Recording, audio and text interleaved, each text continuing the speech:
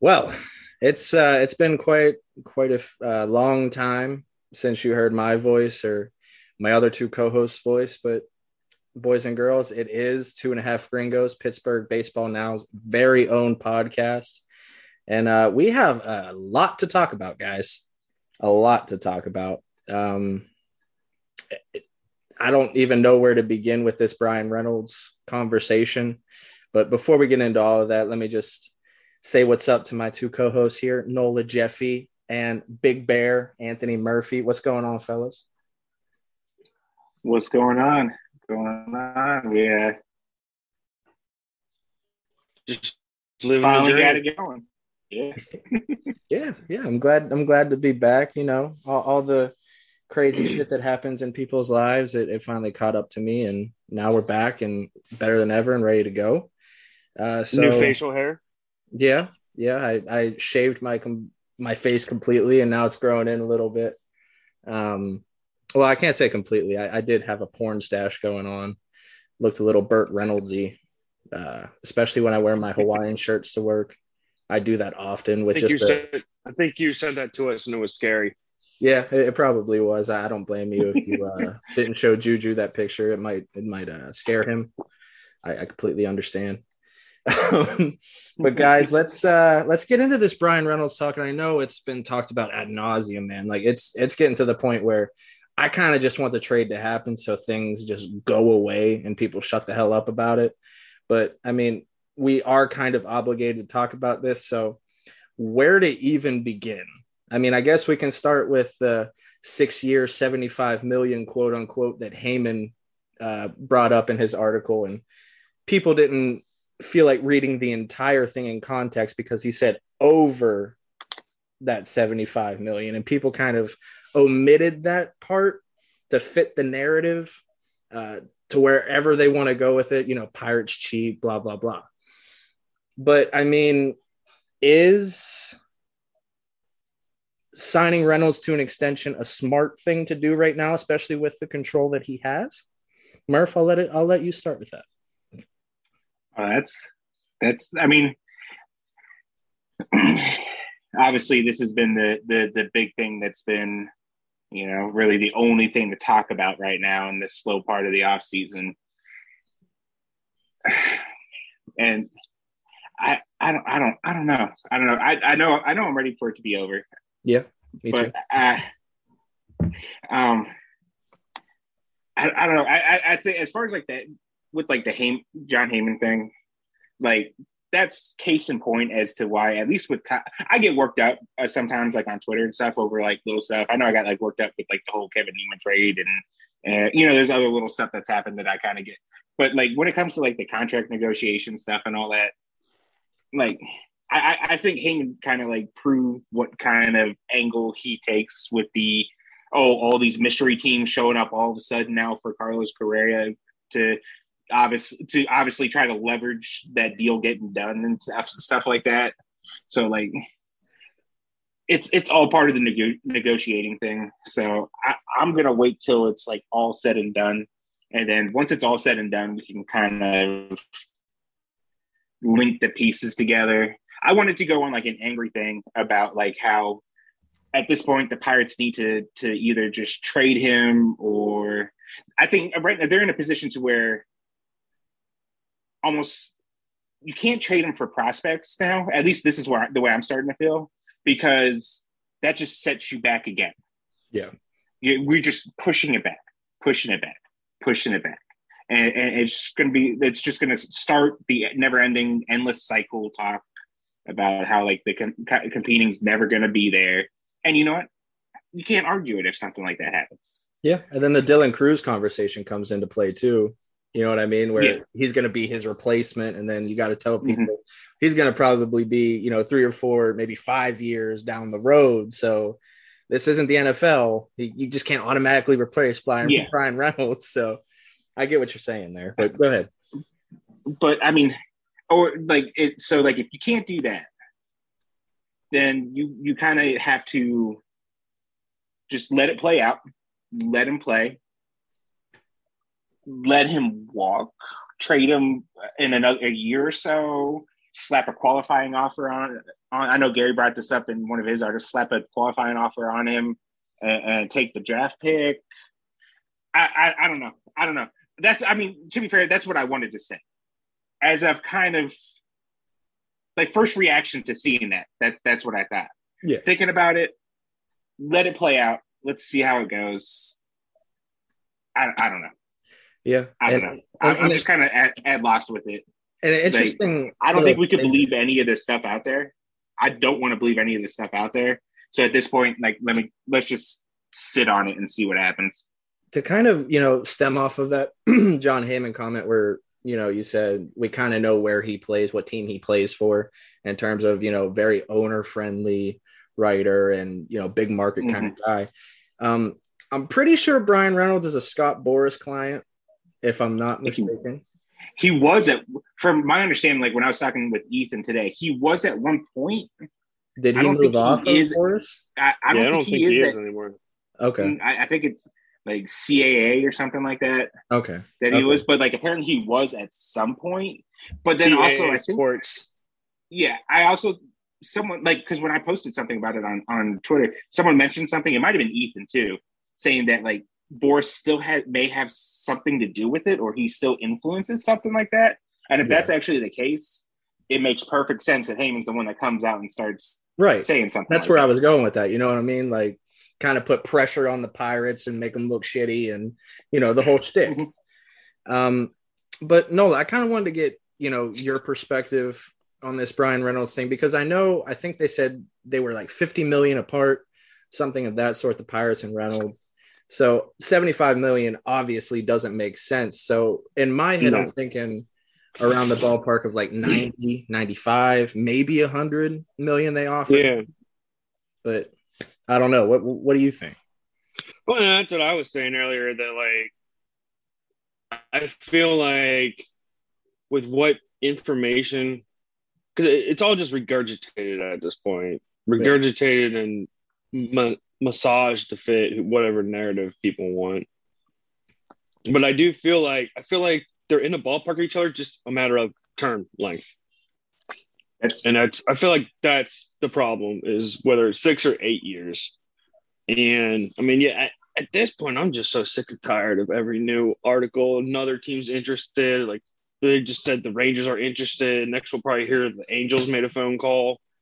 It's just, and then Heyman, it's hilarious because I just think back to earlier with obviously this whole Correa thing, and when he first was going to go to the Mets, how he was like, the Mets, what a class organization. They're so amazing. They sent a private jet to go pick him up and blah, blah. And then it was just like 2 weeks like, they found a medical problem. It was just like, and now all of a sudden the Twins are calling him again. The Angels, we talked about that right before the show started. Yeah. And then, the Angels apparently checked in this morning, and it's just, it feels like too that there's so many new angles people keep trying to take with it, like trying to say that there's leverage shifting, and I'm like, what leverage is shifting? Like, the leverage is pretty much still the same. You have a good player for 3 years. Yeah, he doesn't want to be there. Okay, and he's still under contract for 3 years. It's 3 cost-controlled years. It's not. He's likely to not hold out. Baseball players, has anyone ever done that? Anyone notable? I can't. Anybody I can think of. That's more of like an NBA, NFL thing.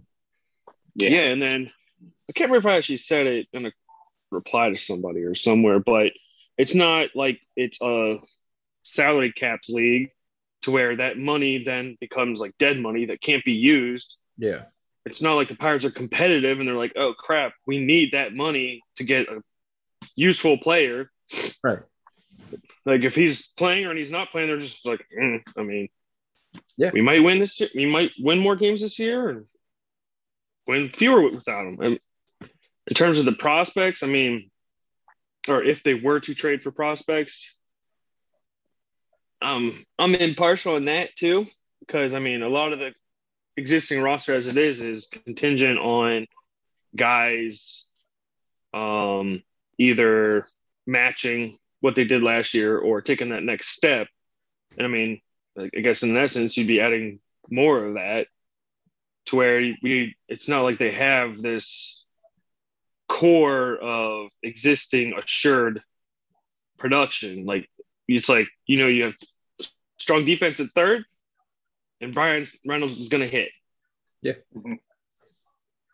There's so many other question marks surrounding where this team's going to be a year from now that they added one other question mark. It's like, are they really in that worse of a situation? But that's where, if we're talking type of return, I would hope it would involve more of a surefire, this guy is going to be good, or at least ready and average, above league average, almost immediately from our perspective.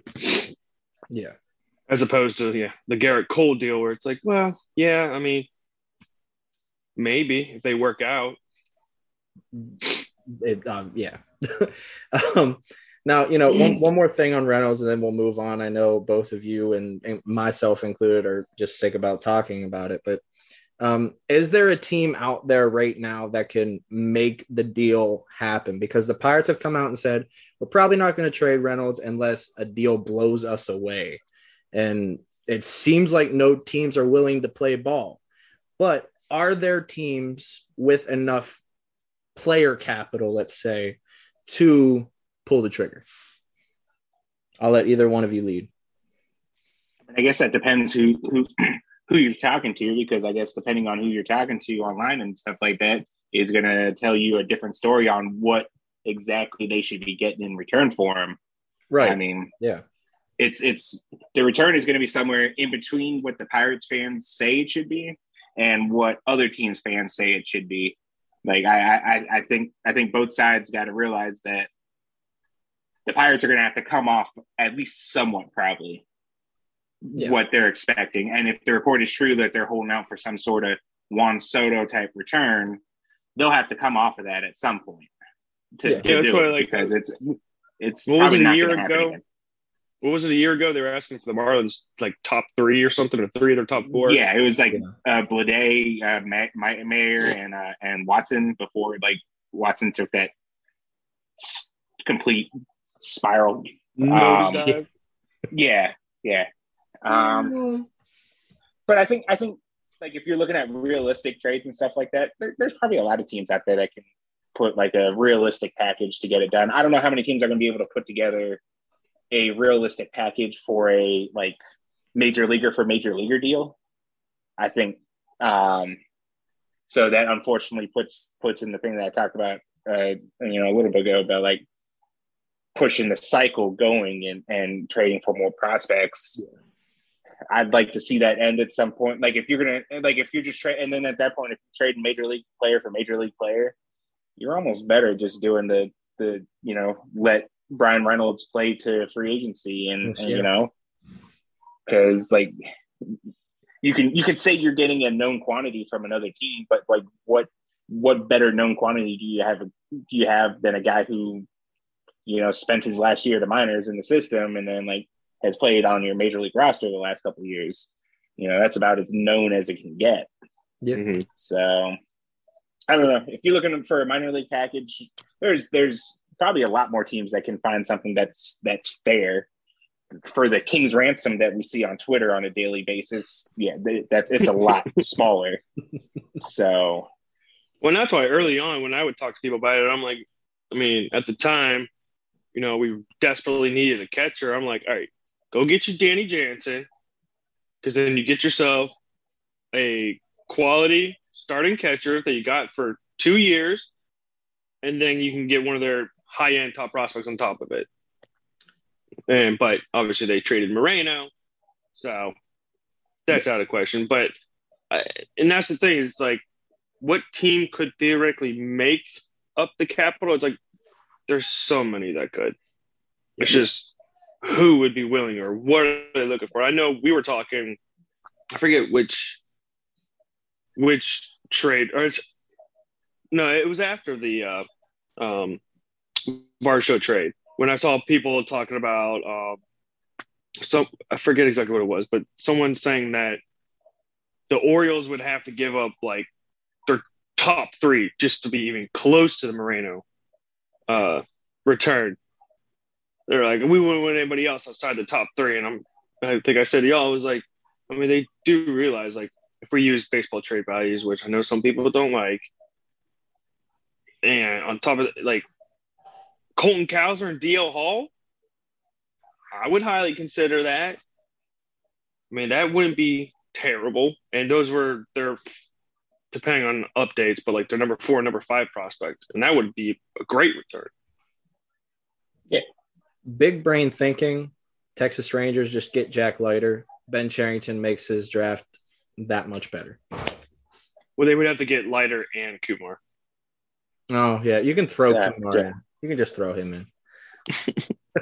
That's so many days on the IL coming up. We'll give them Bednar so we can get Kumar too, right? Like that's how the trades work. Okay, that makes a lot of sense. All of our good players for all of their prospects that they don't want anymore. Exactly. That's how it works from the other team on the other team side. Hey, all these players went from like A prospects to C prospects, so we're going to trade them, and you'll take it because you're the Pirates. And I know Nola's brought up how crazy Marlins writers and fans are, especially on Twitter. Like I've been like diving deep into the archives of Marlins talk, and it's just insane. Oh, you've been going deep into it? I have. I've been searching. It's terrible. You might not come back. It can get bad, man. I used to follow it pretty extensively when the baby cakes were here. Yeah. And I was like, man, I mean, I understand people think Pirates prospect huggers can get pretty protective of their prospects or think highly of what's going to happen. Man, Marlins Twitter, man. It makes it worse, man. It really does. It's bad, folks. Don't go. I will give a genuine warning. Do not go on Marlins Twitter. It's bad. I'm trying to think. I think 19 or 20 is when it was peak. It was peak because that's when, the return for Christian Yelich was all making their rise to the upper levels and getting ready for MLB. So that's when, Monty Harrison was in AAA crushing. Hassan Diaz was crushing. I can't remember, 19 or 20 is when they got Lewin Diaz, but he was crushing, which is why this conversation is caught up in the first place. And also, 2020, because that's when I think Jordan Yamamoto debuted. Yeah. I mean, but then everybody got hurt. Six still got hurt. Myers hurt. Eaters hurt. Everyone. All right. That's enough Reynolds talk. I know our brains hurt. Sorry, folks. We had to talk about it, but let's move on to some of these additions from the winter for the Pirates. Rich Hill, I think, is the biggest one out of them all, which is kind of sad to say, but I guess Rich Hill has been relatively solid throughout his career and even recently. So I guess it's not terrible, but I mean, 43 years old, guys. That's pushing it, and I saw someone on Twitter jokingly say, I think it was Kevin Gorman tweeted the video of Rich Hill when he was with the media. And he said, someone please explain to people that are not Pirates fans that he is not the GM. He's a player and a starting pitcher, because he looked old enough to be a fucking GM for the Pirates. I don't know. Maybe he works out. He's a lefty. Murph, you brought up the Pirates love their soft tossing lefties. He's as soft tossing as they get. Yes, he is. But his curveball does some damage. His curveball still is a relatively good pitch. Obviously the writing's on the wall. Probably try to flip him come June, July, right when was Quintana trade? I think July, right? I think they're pushing. Yeah. I thought I saw somewhere where they're pushing it back in August this year. Are they? Okay, so I could have swore I read something that said it's going to be weird seeing the trade deadline in August this year. Yeah. Oh, wasn't it supposed to be originally like August 3rd or something? But then I think it got moved up because of the COVID season.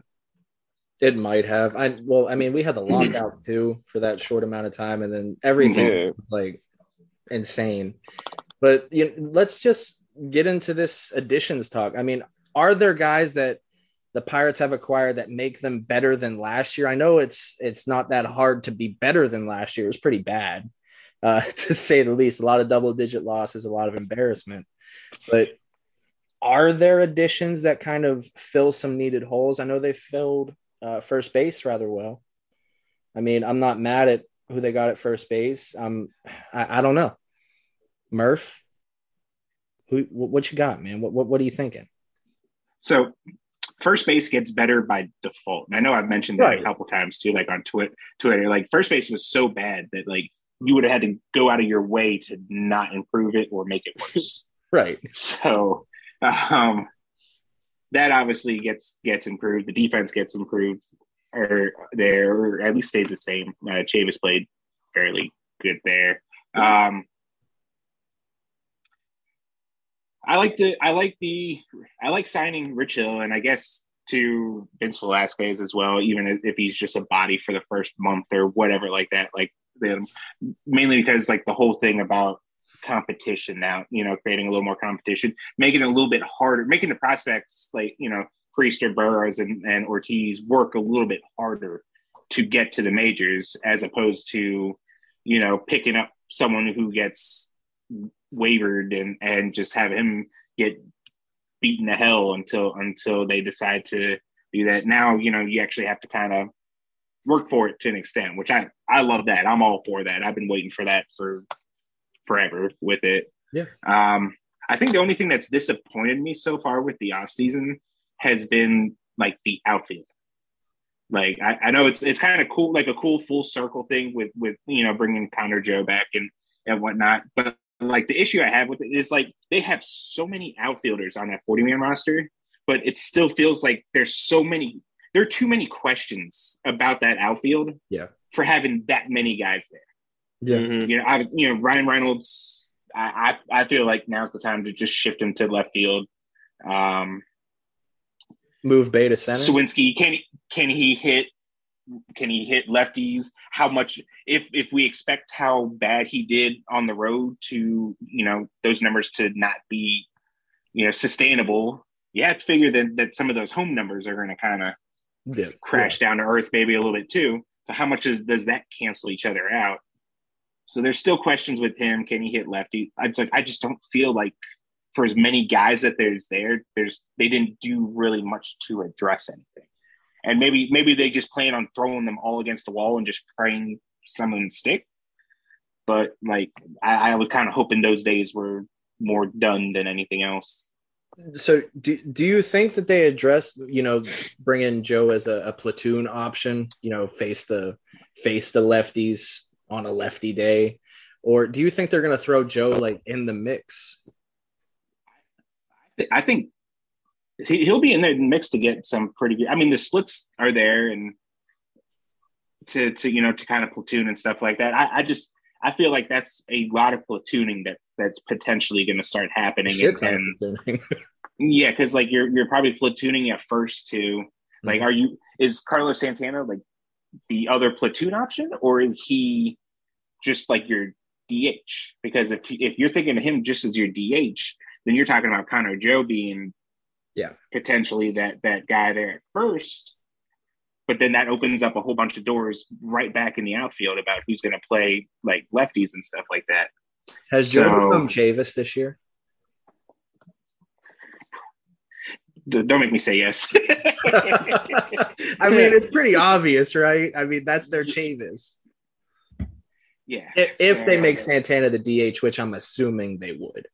I'm kind of get that feeling too, because he could kind of hit, like he hit for like better average on one side and then hit for more power on like the other side. So like the average wasn't great overall, but like he could do both. You could play him every day. Yeah. So I don't know. I guess we'll see how everything shakes down. But if it gets to a point to where they have to shift Connor Joe to first base against lefties, then like, man, that's just still so many guys. Like, and you're like, there's nothing that's been solved. It feels like. Bring up Mason Martin. He'll fix everything. There you go. Hey, that'd be nice. So you know what I was even just thinking before Murphy started talking, and then as he started talking about it, I was just like, I feel like in all of this, we've kind of forgotten about Miguel and Duhar Yeah, we did. because I did. we're talking about first base platoon. It's like, okay, Santana and Choi, and then it's like, well, if something doesn't work out, you know, Joe, and then a lot of people have been talking about Joe being the starting, I guess, right-handed starting left fielder, and it's like, well, I mean, there's still Andujar, who's a right-handed and seemingly an outfielder now. Yeah, and he's one of the few guys that already has a contract too. Like, Yeah. like instead of doing like they just settled and came to terms on it too. So, But I mean, it's easy. What's that? No, go ahead. Go ahead. Well, I was just gonna say that the other thing too is, I mean, Joe still has two options left, so I feel like his is just more kind of like I hate using the word, but a contingency plan almost. Like I want them to develop contingency plans, but I would rather if they weren't players like Connor Joe. But it is what it is. But he does have two options, so that's still available to them. I'll say I do feel they've elevated the floor of the team more than it was. yeah, It's like they're bringing in veteran presences that at least have been there and have had some established form of being a competent player versus, like Mark was saying, all these waiver acquisitions where it's like, okay, it's a Josh Van Meter who maybe had a 8-game hot span 3 years ago. Let's see if we can figure him out or something. And Chavis was kind of the same way. Had a hot rookie year and hadn't done anything really since. So it feels like now they're moving on to like, okay, let's at least get guys that have showed some competency in the field and hitting, pitching, everything, and maybe help bring up these younger players and help get them assimilated to the majors. Are you both happy at the catcher position right now as a bridge per se, in terms of major league talent? It's a bridge, yeah. Yeah, I mean, it's going to be really tough watching them hit. Yes. Yeah. But I think defensively, I think there's a lot of value in having guys like that still. Yeah, and this coming from a guy who, spent like 3 days straight staying up till 3-4 o'clock in the morning recording exit velocity numbers for Bradenton players. So like I'm all for that stuff, but I get there's at least with the catcher position, there's still a lot of value in having defense first and quality at defense. Now, how much is that offense going to offset that really good defense? I guess we'll have to see. But with the kind of pitching staff that they're going to be entering the year with, I think it's kind of worth sacrificing some of the offense to get what they bring to the table. Yeah, and that kind of, I'm glad you mentioned that, Murph. And that kind of is a nice segue into the additions. Have the additions at the pitching position satisfied you in a way to where you're comfortable with the depth? Because there's going to be injuries like always. There's going to be call-ups like always. But are you comfortable with the plan, quote unquote, that the Pirates have set forth at the pitching role? Yeah, I mean, bullpen. I like the bullpen. I'm actually pretty hyped about what they've done with the bullpen. As far as the rotation, there's a lot of upside. Yeah, it has a lot of upside. There's, they get Holderman and De Los Santos back this year. Was it Dari Moreta? Is that the guy they got from in the thing? I've seen some video of him and he looks looks like there's some upside there. The rotation, I'm still kind of like depth wise, I'd be a little bit worried about because it kind of seems like it's in a situation to where, like Ortiz and Burrows, since they're one of the few starters left that would probably they may get called on quicker than maybe you would hope. But I mean, with the way that it's set up, I mean, we might even see like Oviedo down in Indy to start to keep him stretched out. Starting innings, yeah. So, yeah, I mean, the pitching staff, I think it's, again, a lot of that has to do with, like Nola mentioned, it's going to be a case to where we're going to need to see a lot of guys take a step forward.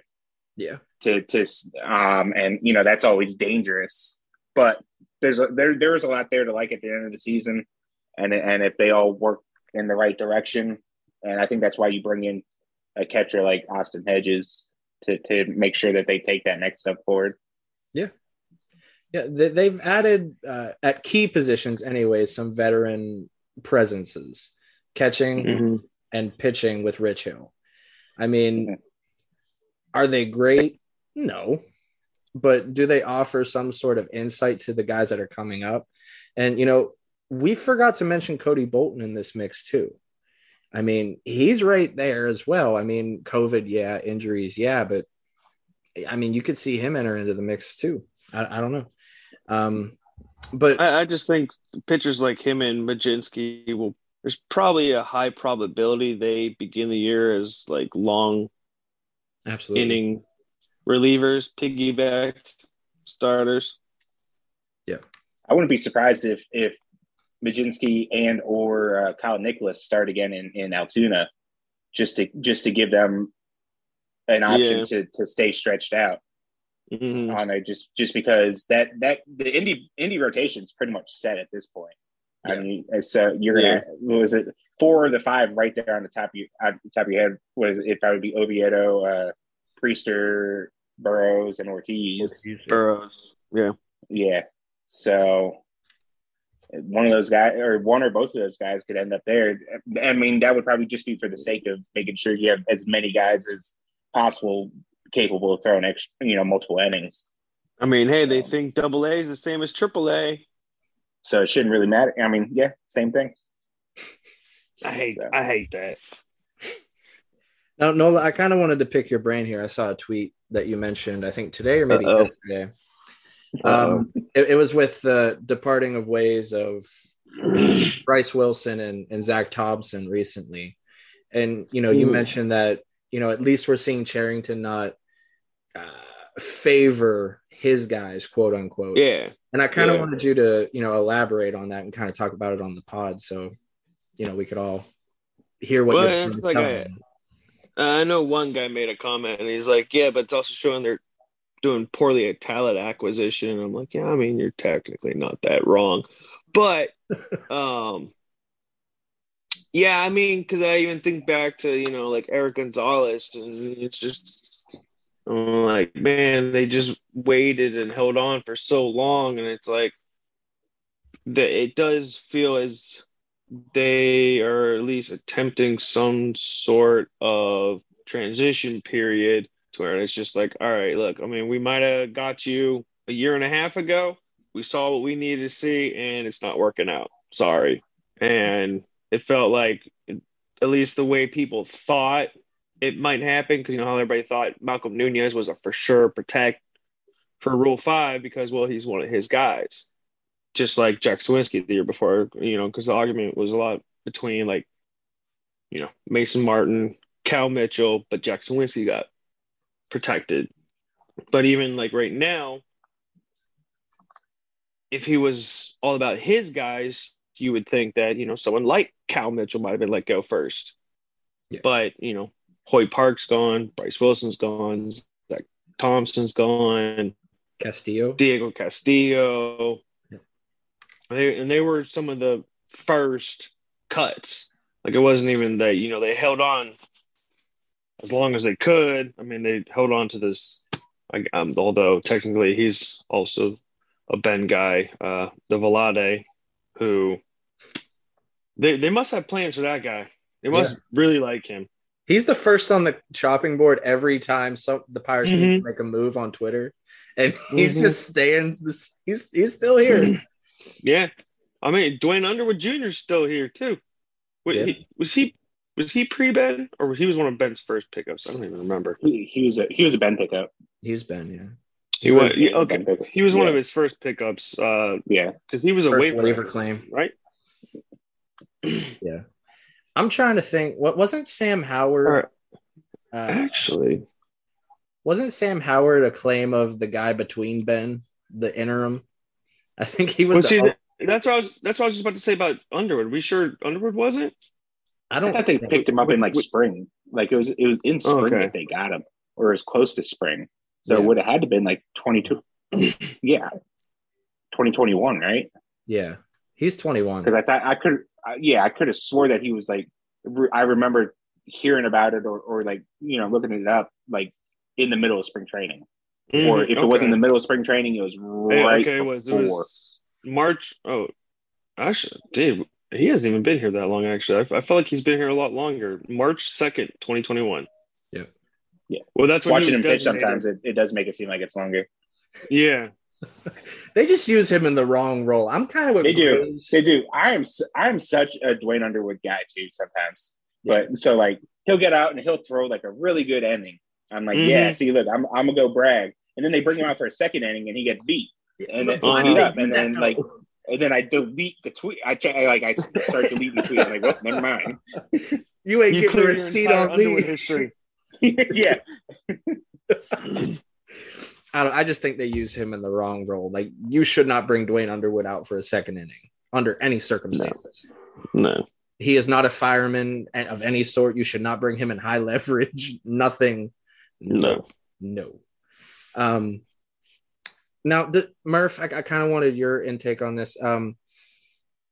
Does that make you respect Ben more, getting rid of quote his guys, quote unquote? Like, does that make you think, okay, maybe he is a little progressive than we thought? Because I know I respect him a little more. Yeah, I mean, it's always good to where you can recognize, like, I don't want to say mistake, because like you can only go off of the information that you have at the time, and at the time, I'm sure there's definitely something they saw there, and getting a full look on it. Like, they can't see every game that they play. They could just go off the games that the scouts and see, and in that time that they saw something they liked. So, but yeah, it's good to see that he can recognize when okay, well, this just isn't working out. I know I was the one that brought him in, but this other guy who may have already been here when I got here, he's working out better. He's helping us work towards the next step. So we're just gonna part ways with the guy that I brought in. I wish they do that with Swagger. So, yeah. That is a perfect example. Yeah. That I feel like there is a plan in place for him. You think? I slap him as the fifth outfielder. Just leave him as the fifth outfielder. Put him in defensive situations. I feel like there's a plan for him. Yeah, pinch runner, defensive replacement. Boom. And he's good at both of those. Yeah, because I feel like that is actually like a perfect example that he's still around. Like, and I mean, he got 5 days in the majors, like 6 at bats maybe. Yeah, but I don't want to conspiracy theorize, but part of me does still believe partially that his daughter's health last year might have played a part. I've seen that in multiple places. There's something off the field kind of thing that kind of may have. He does seem like a very homebody, family type kind of guy, and I know they've spent quite a large amount of time at the Indianapolis hospital. So could be that. Yeah, possible. Yeah. Starting center fielder next year. By next year, do you mean 24? That wouldn't get people up in arms. That would be a universal love move. Okay. Now, we were kind of debating on what the next topic should be, guys. So Yark on Twitter brought up a very good question. That a difficult question. It was difficult because we talked about it in the group chat on Twitter for a while. And Murph, what exactly was the question? Who was the best It, defensive it shortstop? was like the best defensive shortstop that wasn't like a complete lost cause, more or less, at the plate. Yeah, and like we started racking our brains, and we're like, well, not a lost cause at the plate is kind of like throwing a monkey wrench in this because Yeah, I could think of some pretty like if you want the best, defensive guy at this point, like yeah, we can. That's easy. Yeah, And then it's like, oh, but he has to hit too. Oh, yeah. And Murph, you brought up Sung-Chi Chang, and that was that's not a bad guess at it. And I know you. Yeah, but he said above low A, right? I mean, he did say above low A. I mean, and he has not played above low A yet. Okay, Mr. Technicality. Now, I personally think, and I don't know if this is a technicality, but he has played, I think it was like 349, maybe 350 innings at shortstop. Jared Triolo. I like that pick. I like that pick. Yeah. He's a very good defender. And he's everywhere. Yeah. I think the thing too that he kind of starting center fielder, his reply to it that kind of resonated with me was talking about, because like I mentioned it was kind of hard figuring like an answer out. He brought up, it's like, well, a lot of people out there kind of try to make it seem like the shortstop position is a lot deeper for me to come up with that kind of answer, to where it was like, oh, this is hard to pick out. Yeah. So, and I kind of came back with and saying that I think there's a lot of guys in the upper levels that can play shortstop that you don't really want to play there every day, but because they've thrown them out there for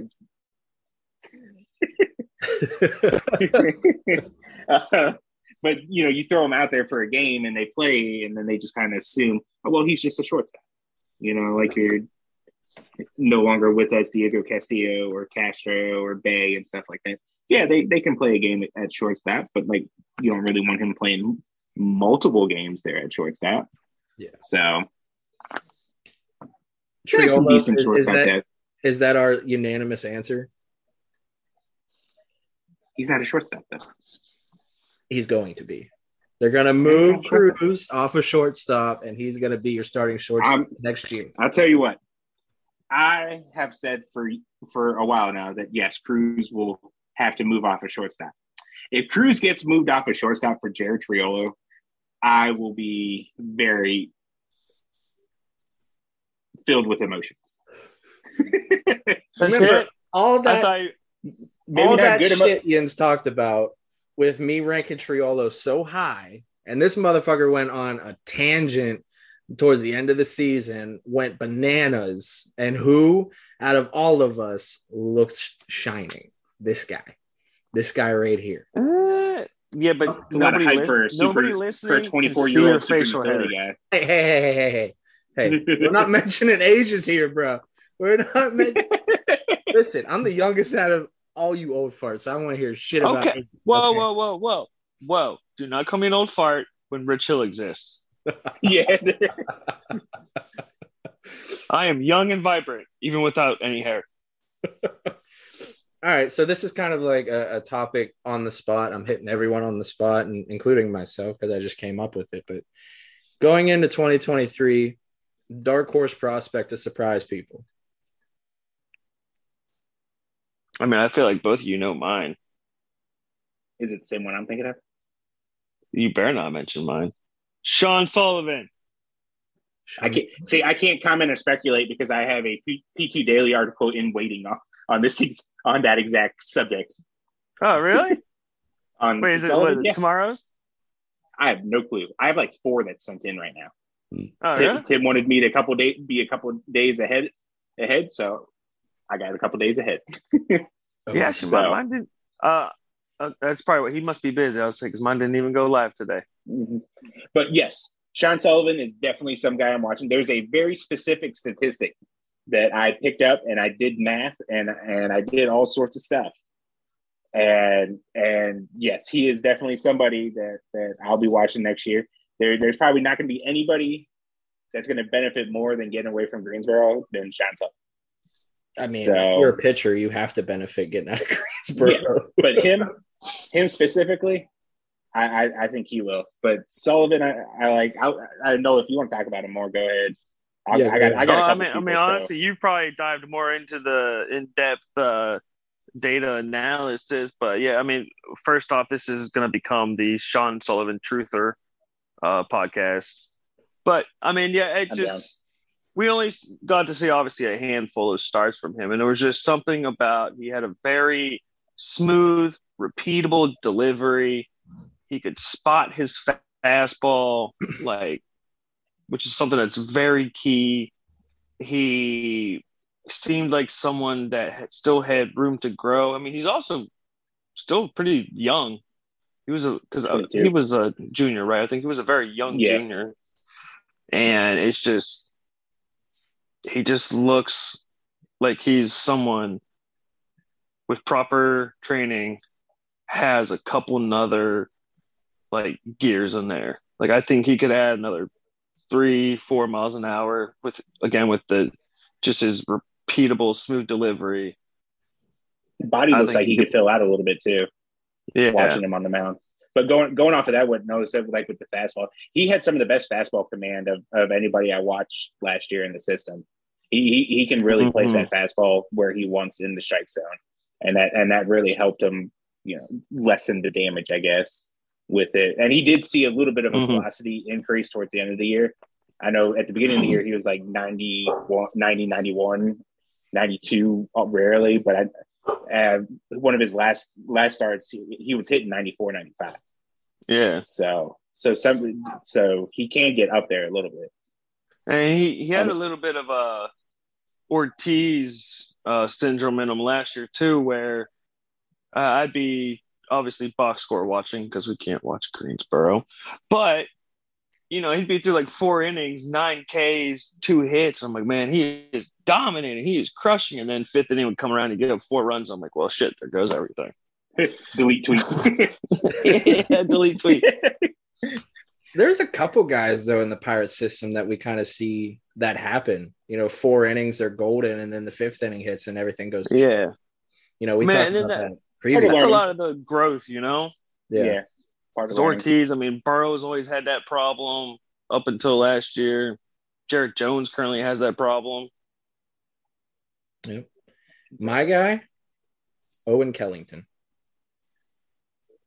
I want to see him pitch more than like 5 innings this year. I think that'd be a success for him. Yeah. But yeah, I thought Cody was going to say Triolo again, saying that everybody's still sleeping on him. No, I'm not. I'm not that. He was added to the 40-man, and there's still no respect for this guy. Hey, man, R.I.P. to Blake Sable as a Pirate. Just want to say that. I know we haven't mentioned it, but R.I.P. to him in a Pirates uniform. Should have worn my jersey. You should have, out of respect, man. I got a half gallon of iced tea here. I can pour it out on the carpet if Hannah's not watching. Okay. Although speaking of someone that could surprise and did get added to the 40, Colin Selby could probably. He did get added to the 40, but he's still very under the radar. Yeah, he kind of came out of nowhere too. To a degree. Towards the end of the season, anyways, people started to catch on. I feel like I remember the buzz like the day that they had to add players to the 40-man. It's just like out of nowhere.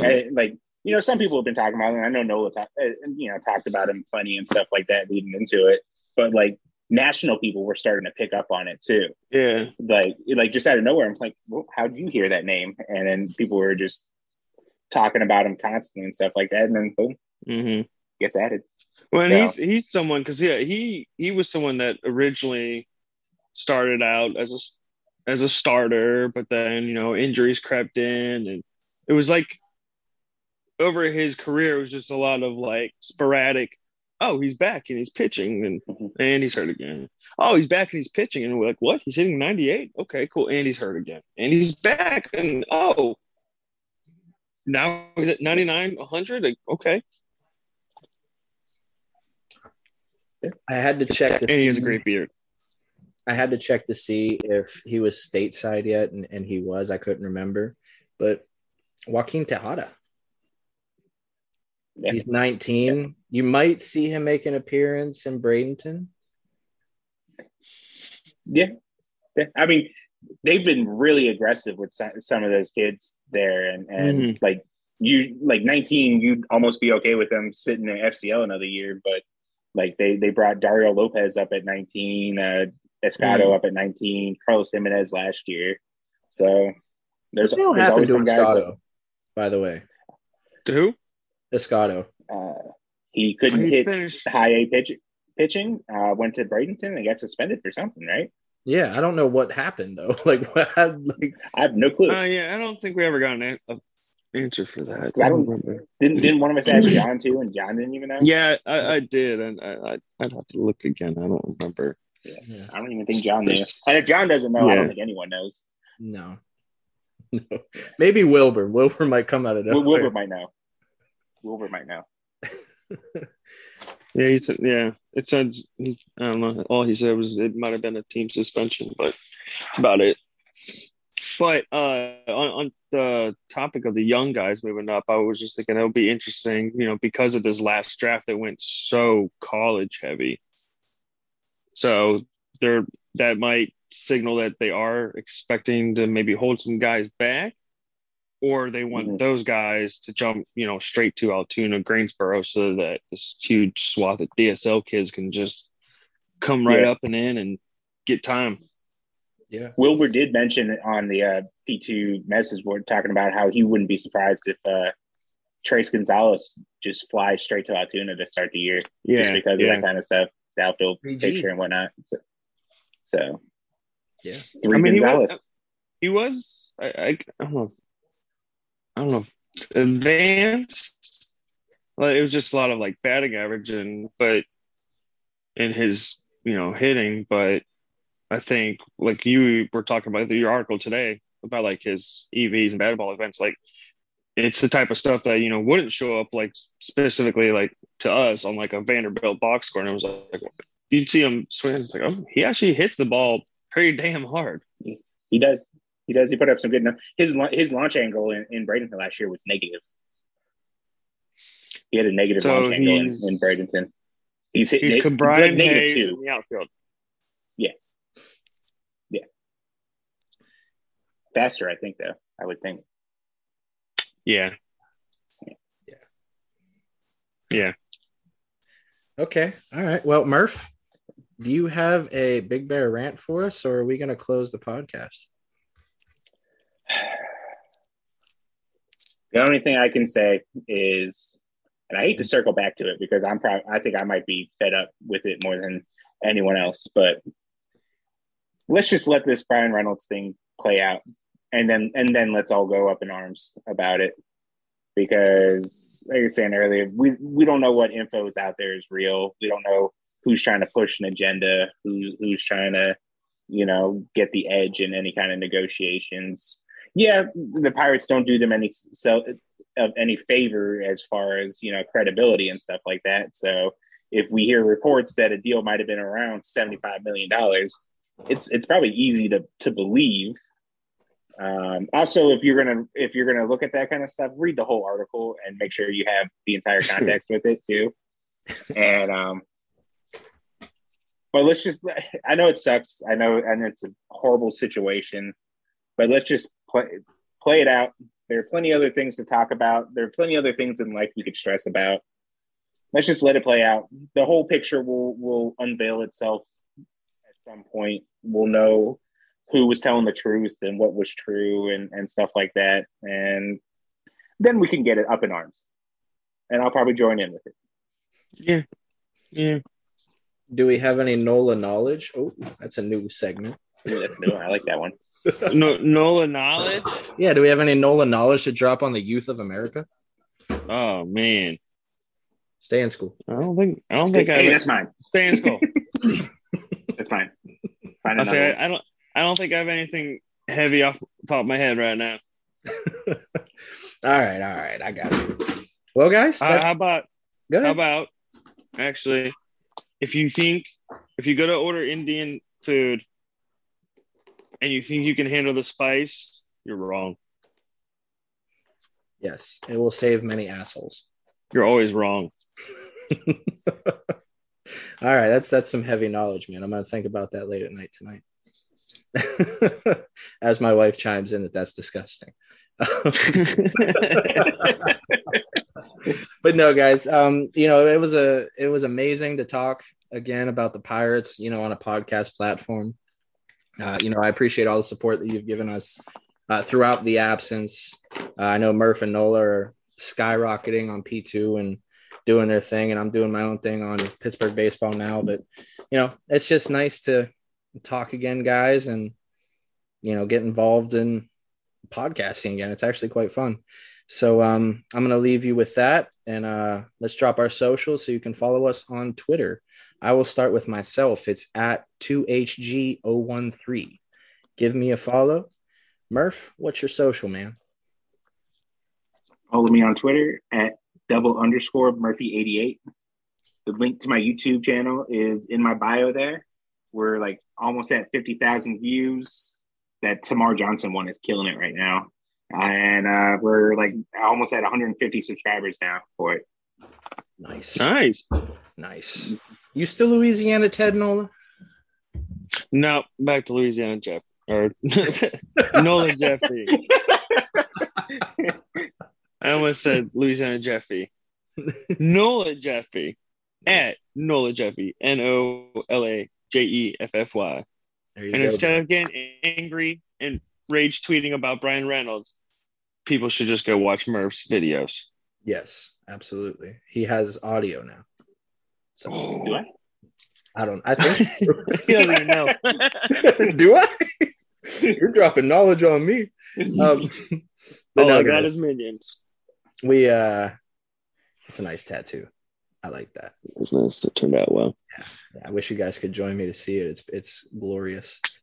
But that's going to do it for this episode, guys. Thanks again, for listening and subscribing. And can we get it right? We've had some time to do it. So I've been training. Ready? 3, 2, 1. Let's go. Go Bucks. Let's go Bucks. Bastards.